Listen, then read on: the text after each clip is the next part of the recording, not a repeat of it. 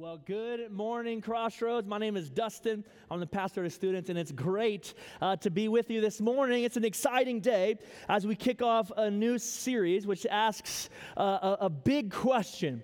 What would Jesus undo? And if you're like me, this question brings back memories to a different time in our worlds where Blockbuster was on every corner, where Frosted Tips was a viable way to style your hair. The Backstreet Boys were still cool. And if you were a Christian teenager, or trying to impress a Christian teenager, if you're trying to date one, you would put a bracelet on your wrist that had the letters WWJD, which asked a similar question, what would Jesus do? Those bracelets were designed to ask us the question, to get us to be thinking about how we can align our lifestyle and our choices to look and reflect Jesus. That was a good question, and it became a popular thing to do the beautiful time of the 90s. And today's question is similar, but also a different question. The question is, what would Jesus undo? Are there things in our world, mindsets that we have, practices, behaviors that Jesus would challenge and invite us to undo? And for the next couple of weeks, we invite you to keep coming back. And in fact, we're even launching groups. We invite you to get plugged in to a group during this. You can find the information for that on our website. But we invite you to dive into this question because we believe Jesus wants to challenge us and challenge some mindsets we have. And today, we recognize that Jesus wants to challenge spiritual indifference. This attitude, this mindset of indifference that we sometimes have towards the things of Jesus. And a couple of days ago, I was writing an email, and I have to say, midway through, I knew it was more than a normal email. It was a special email. Right? It's like perfect. In fact, I believe I was in the middle of writing a top 10 email of all time. I mean, it was that good. I mean, the letters were perfect. The bold was perfect. It had underlines. Even the punctuation was perfect. As I read it, I actually began to weep because I was so proud of the email that I had just crafted on my computer.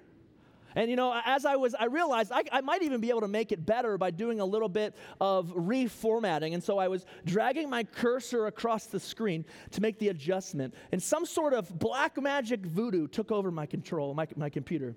And it highlighted the entire body of the email. And I panicked so much that I hit a button and the entire email disappeared like a mist, like a vapor into thin air. And I almost began to cry. This weeping was not of pride, but of pure depression because I thought I had lost perhaps a top 10 email of all time. And then I remembered that my computer has a function. If you hit Command Z, if you own a Mac, this is Tech Tips with Dustin. If you hit Command Z, it does the undo. And you could literally undo any mistake that you do in a word process or any sort of thing. If you hit Command Z, it will undo all of the mistakes that you made. And in that moment, I hit Command Z with power, and the top 10 email came back, and I was excited, and I pressed send, and nobody ever responded to me. Thank you for feeling my pain. I appreciate that. But as I think about the Command Z function and how easy it was to undo some things, I wonder if in a moment of reflection, if we could ask Jesus if there are any things in our lives that he would Command Z out of existence, what would those things be? And the beauty is, I believe Jesus is not only willing, but he's also able, and he wants to take things in our life. And maybe there's things in your life that you realize, man, I wish I could undo them. And most times in our own life, we don't have power to do those things. Command Z doesn't work in real life, but we're going to give Jesus permission and authority today to look at our life and see if there are things that he wants to undo. In the first week, we recognized he wants to undo spiritual indifference. And if you follow the life of Jesus, you recognize that every time he encounters spiritual indifference, he doesn't just kind of let it slide.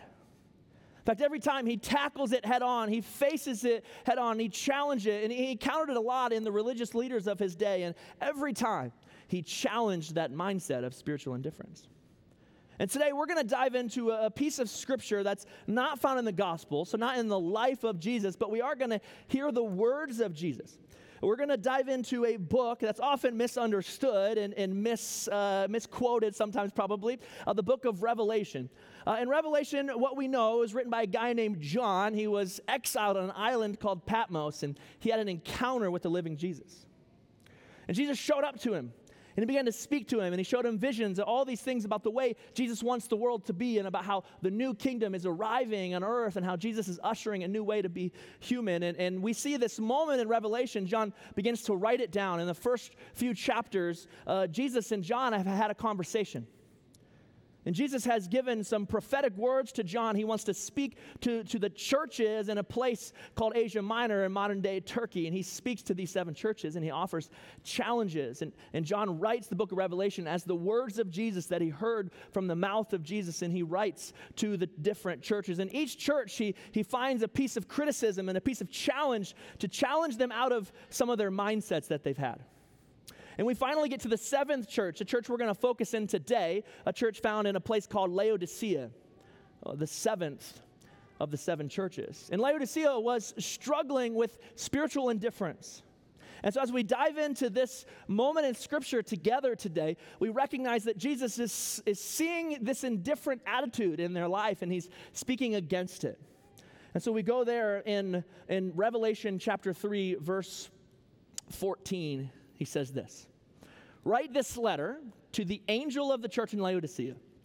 This is the message from the one who is the Amen, the faithful and true witness, the beginning of God's new creation." Jesus is saying, here's my words to you, church. And he calls himself the Amen. He says, I'm the final word. I'm the end of discussion. Then he says, I'm the faithful and true witness. Right, I am the one who will speak up for the truth and speak against the truth. I will speak up for truth. And then he says, I am the source of truth. I was there at the creation of God's new creation. I was there at the beginning. I am the source of truth. Jesus is saying, I am the truth and I speak truth. Here, the words of truth I'm about to speak to you, church.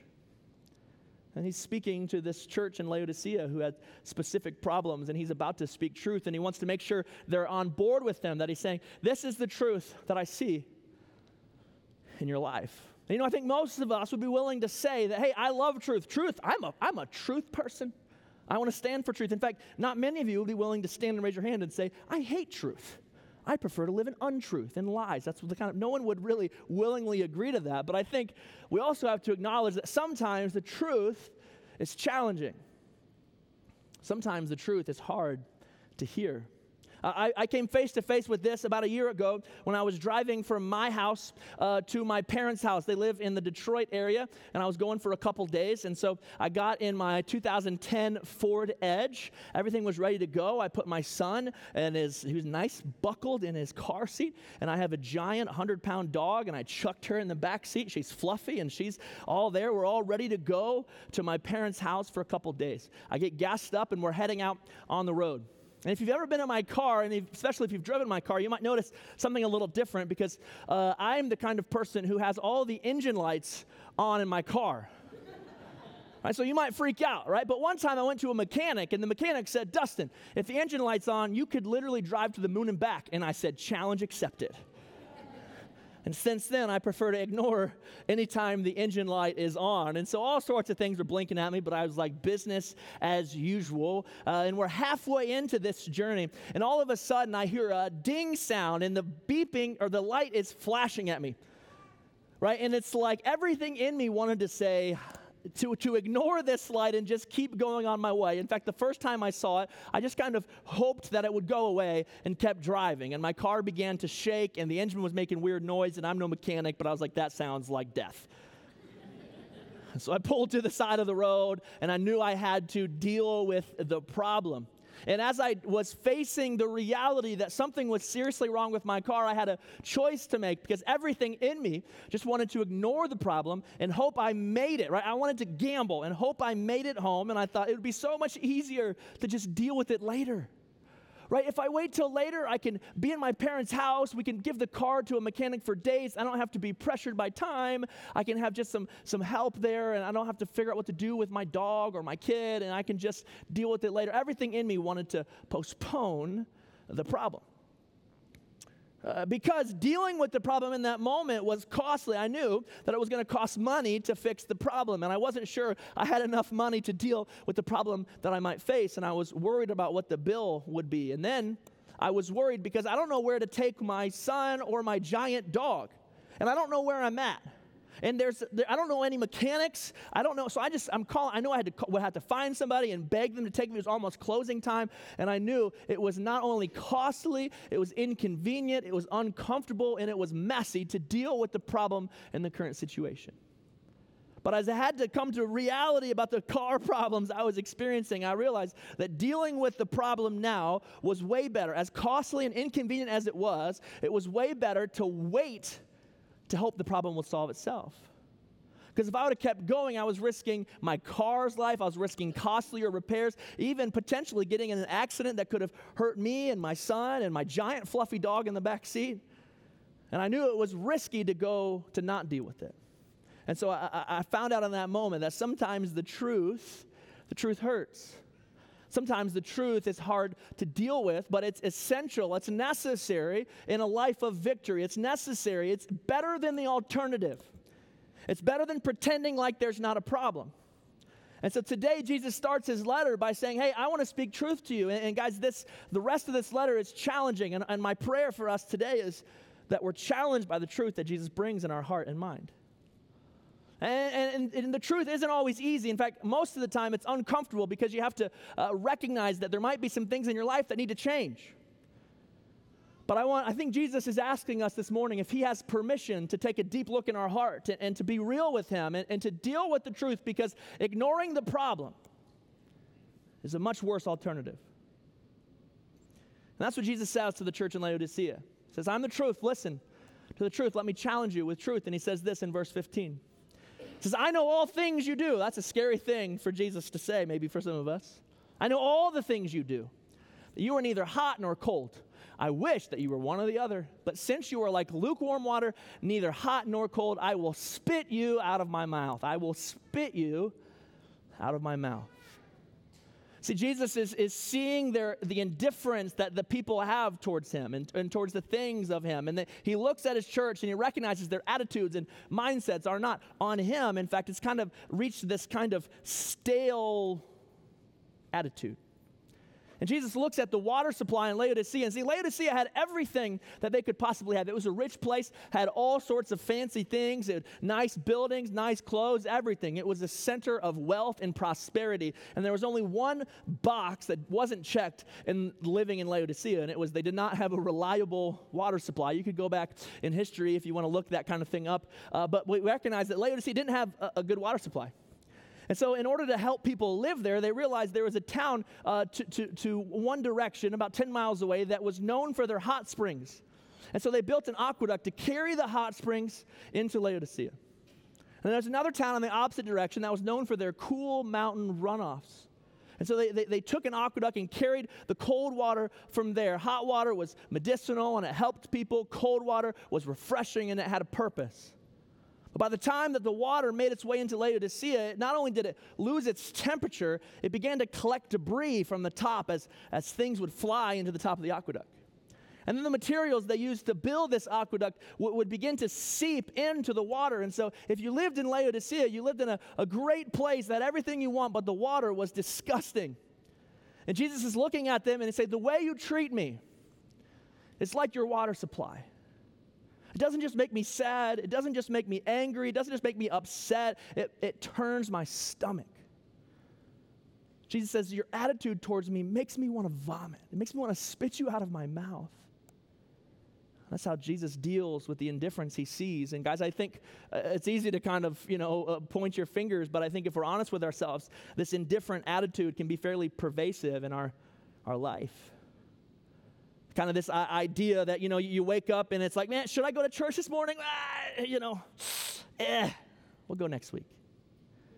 Should I turn off Netflix and maybe spend some time in a devotional or lead my family in a time of prayer and try to look towards the things of God and maybe take a break from entertainment? One more episode. Should I serve and give my time to be the hands and feet of Jesus? I know it's going to sacrifice my time, but, I'll do that next time. It's like, should I give to support the mission of Jesus and invest my resources in the mission of Jesus? Or it's tight this week. I don't know.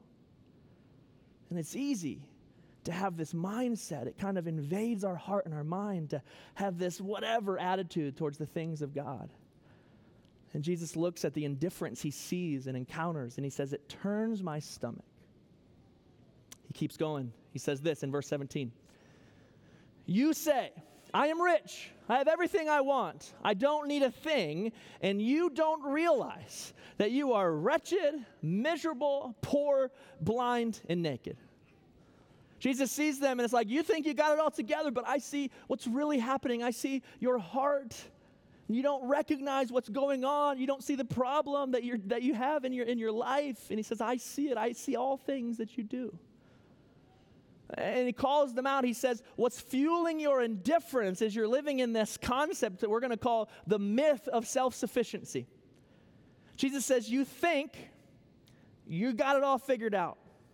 And there's a couple phrases that I think exemplify this attitude that we can have. And the first one is this. It says, I don't need any help. Right? This idea says, I've got it all taken care of. I have all that I need. I don't need anything from you.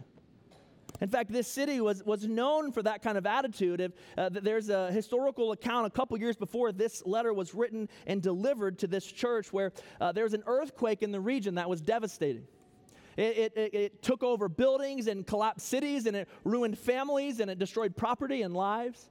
And the Roman emperor and the empire decided that they needed to send some resources to help rebuild what was destroyed.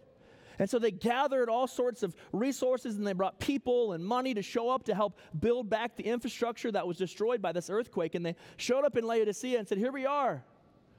And the Laodiceans said, no, we're good. They refused the help. They said, we don't need it. We're good. I've got it taken care of. Right? And there's a part of me that hears that and kind of admires it, right? It's like this American, I can do it myself spirit. And I love that about them. But Jesus looks at it and he says, that's fueling your indifference. You don't think you need help. And the problem with that is you're looking at yourself and you're like, I can do it myself. I don't need you, God. I don't need you to help me. And you begin to elevate yourself to the position of God. And so now you no longer need a God to look to. This attitude can kind of jump into our hearts and minds. And it's the myth of self-sufficiency. It's thinking we're all good, and Jesus sees that we're not, and it's fueling the indifference we can often feel towards Jesus. The second thing that the myth of self-sufficiency says is this, the words that say, I'm fine, right? Which is similar to I have all that I need, but also different. I'm fine is this attitude that says, I see that the engine light is blinking. I know there might be a problem, but I'm going to put a sticker over the engine light and keep driving forward anyway. I'm going to ignore the problem and hope that it goes away on its own. If I'm honest, this is the one that I think I struggle with the most because it's easier just to tell yourself that things are fine. And it's self-deception. In fact, often it's willful ignorance of problems that are going on in your heart and your mind. And we prefer to say, I'm fine, I've got it taken care of, I'm good. When Jesus looks at our hearts and he says, no, you're not. You're not fine. It's the myth of self-sufficiency, and it's fueling the indifference we feel towards Jesus. And the final one is maybe perhaps the most common one today. It's this idea that the final phrase is, I'm too busy. We fill our lives with so many things and so many different places to be in sports and family and school and careers and work and entertainment and iPhones and Netflix and TikTok and all these things we fill up in our life. Many of these things are good things. But we often wear our busyness as a badge of honor, as if what makes us valuable and important is how busy and how packed our schedules are. And when we get so busy and so distracted with things, it chokes the life out of our faith.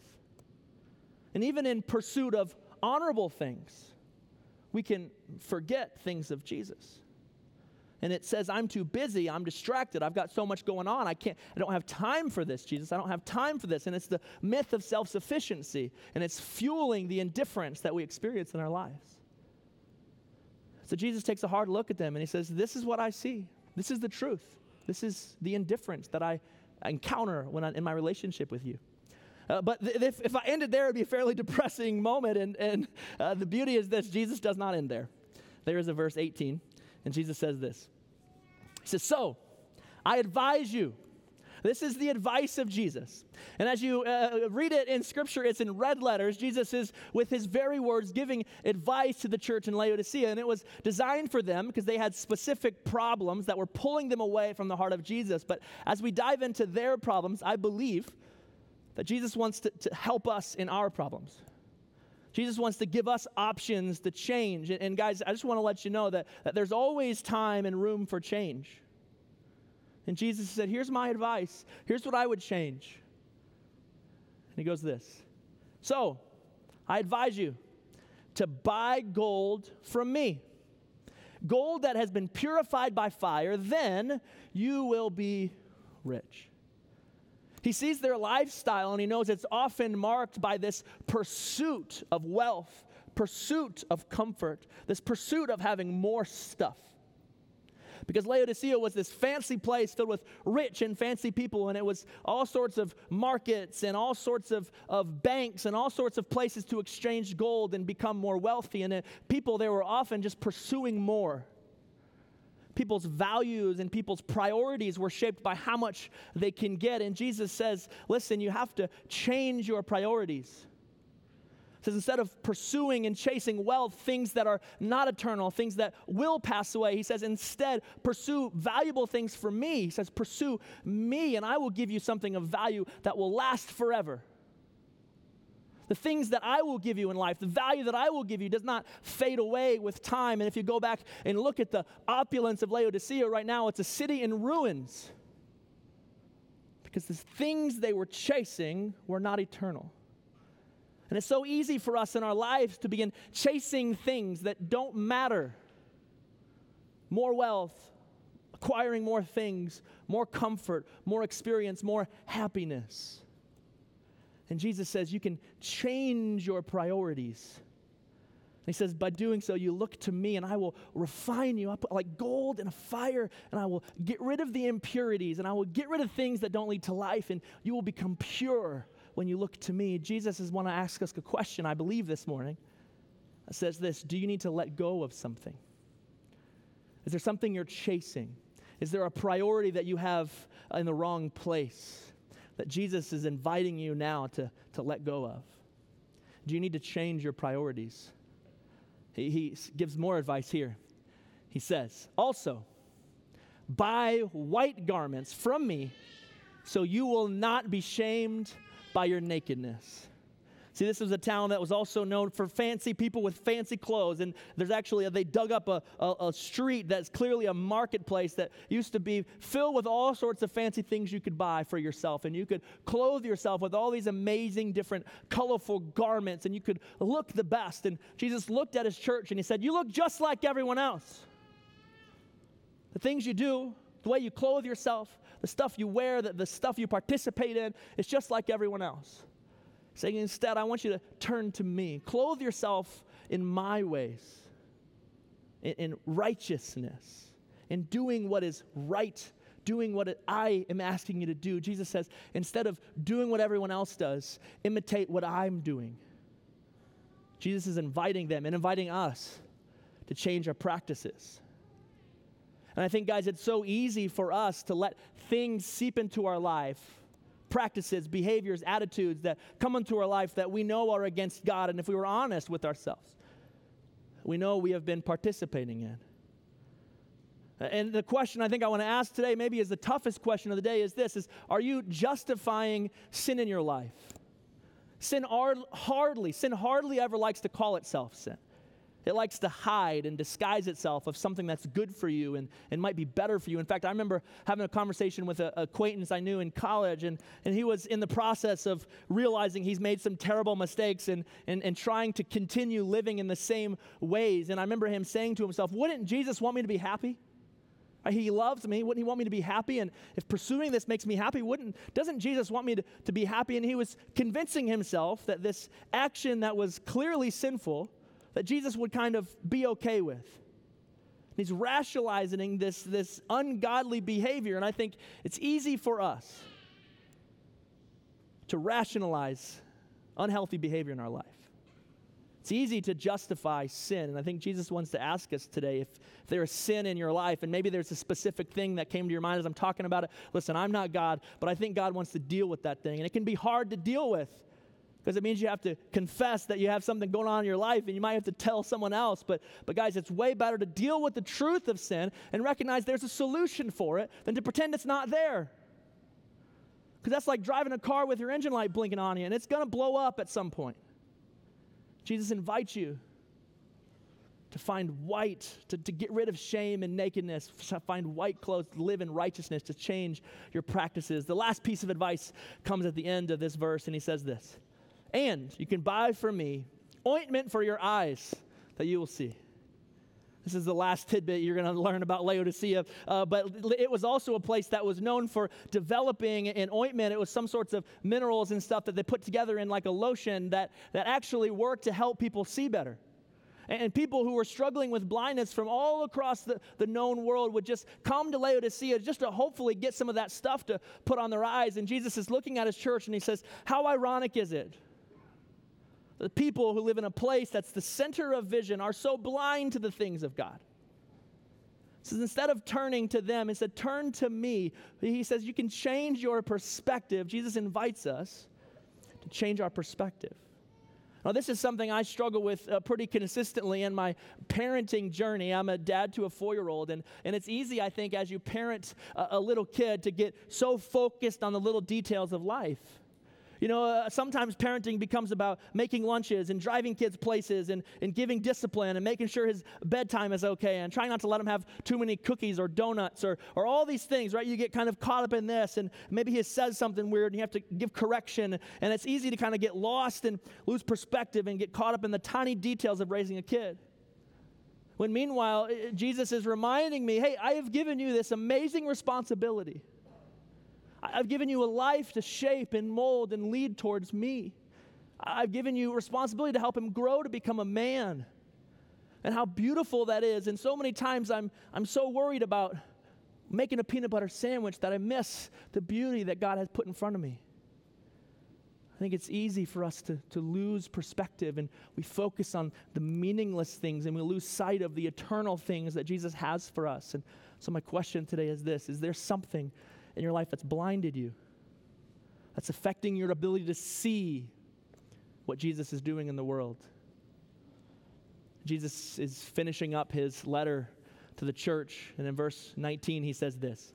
He says, I correct and discipline everyone that I love. So be diligent and turn from indifference.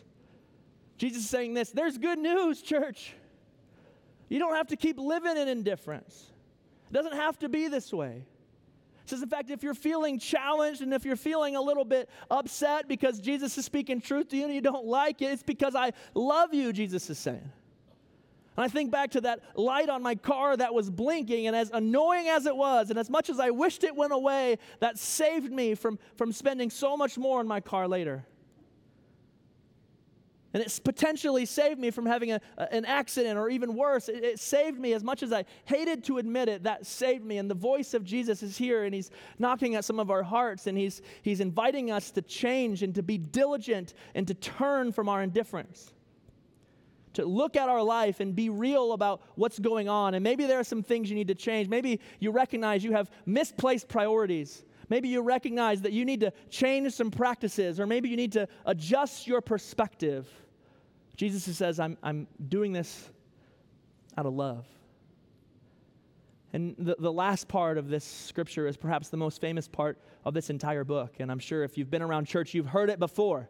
Because in verse 20, Jesus says this. He says, look, listen, I stand at the door and knock. If you hear my voice, open the door. I will come in, and we will share a meal together as friends. The God of the universe is knocking at our door, and he is inviting himself to come into our life to share a meal with us as friends. And then he says this in verse 21. He says, those who are victorious, those who open the door, will sit with me on my throne, just as I was victorious and sat with my Father on his throne. Because here's the reality. I believe this is true even in this moment, in this place, that Jesus is knocking at our heart's door. The heart of Jesus is never to barge in. He's looking for your permission. He's looking for you to say yes. In fact, if you are reading this, this might remind you of another time Jesus was telling a story about a party he's throwing, and he says, I'm going to come back, and he's inviting himself in, and he says, some of you will be sleeping. But he says, if you're awake, open the door. And the indifferent life stays asleep and hears the door knocking and says, somebody get the door. I can't be bothered to get out of bed. But Jesus is still knocking, persistently, consistently, knocking for you. And I believe Jesus wants to invite some of us to make changes today. Maybe you see the indifference in your life and you just want to make a commitment to change your perspective, your priorities. Maybe you felt yourself saying some of the myth of self-sufficiency, and Jesus wants to attack that. Maybe Jesus is inviting you to a next step, like joining a group this week or in the next coming weeks, or maybe Jesus is even responding to you now. And I think ultimately I want you to know this. Jesus is here, and if you've never said yes to Jesus before, guess what? He's knocking at your heart's door. He sees what you've done. He knows it, and he loves you anyway. He died for us anyway. He invites us to new life anyway. And he's consistently, persistently knocking at our heart's door. And the question is, how will we respond? And so as the band plays, whether you're watching online or wherever you're watching or here in this room, guys, we invite you just to respond to the good news of Jesus, the grace of Jesus. And I don't know what that looks like for you. Maybe it's standing. Maybe it's saying a prayer in your seat. Maybe you need to come forward up here. But Jesus is knocking at your heart's door. And here's what I know, is it's possible for you to leave this room and not deal with it. And that's okay. Man, what's better is to deal with the truth, to face it, and open the door.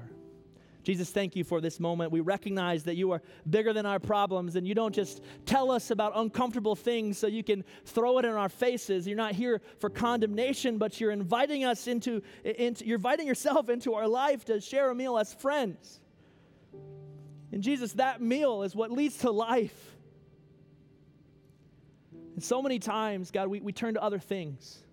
But in this moment, help us to turn from our indifference, to be diligent as we look in our heart, to be honest with ourselves as you have been honest with us, God, and find new life in this place this morning, Jesus. We love you. It's in your name we pray. Amen.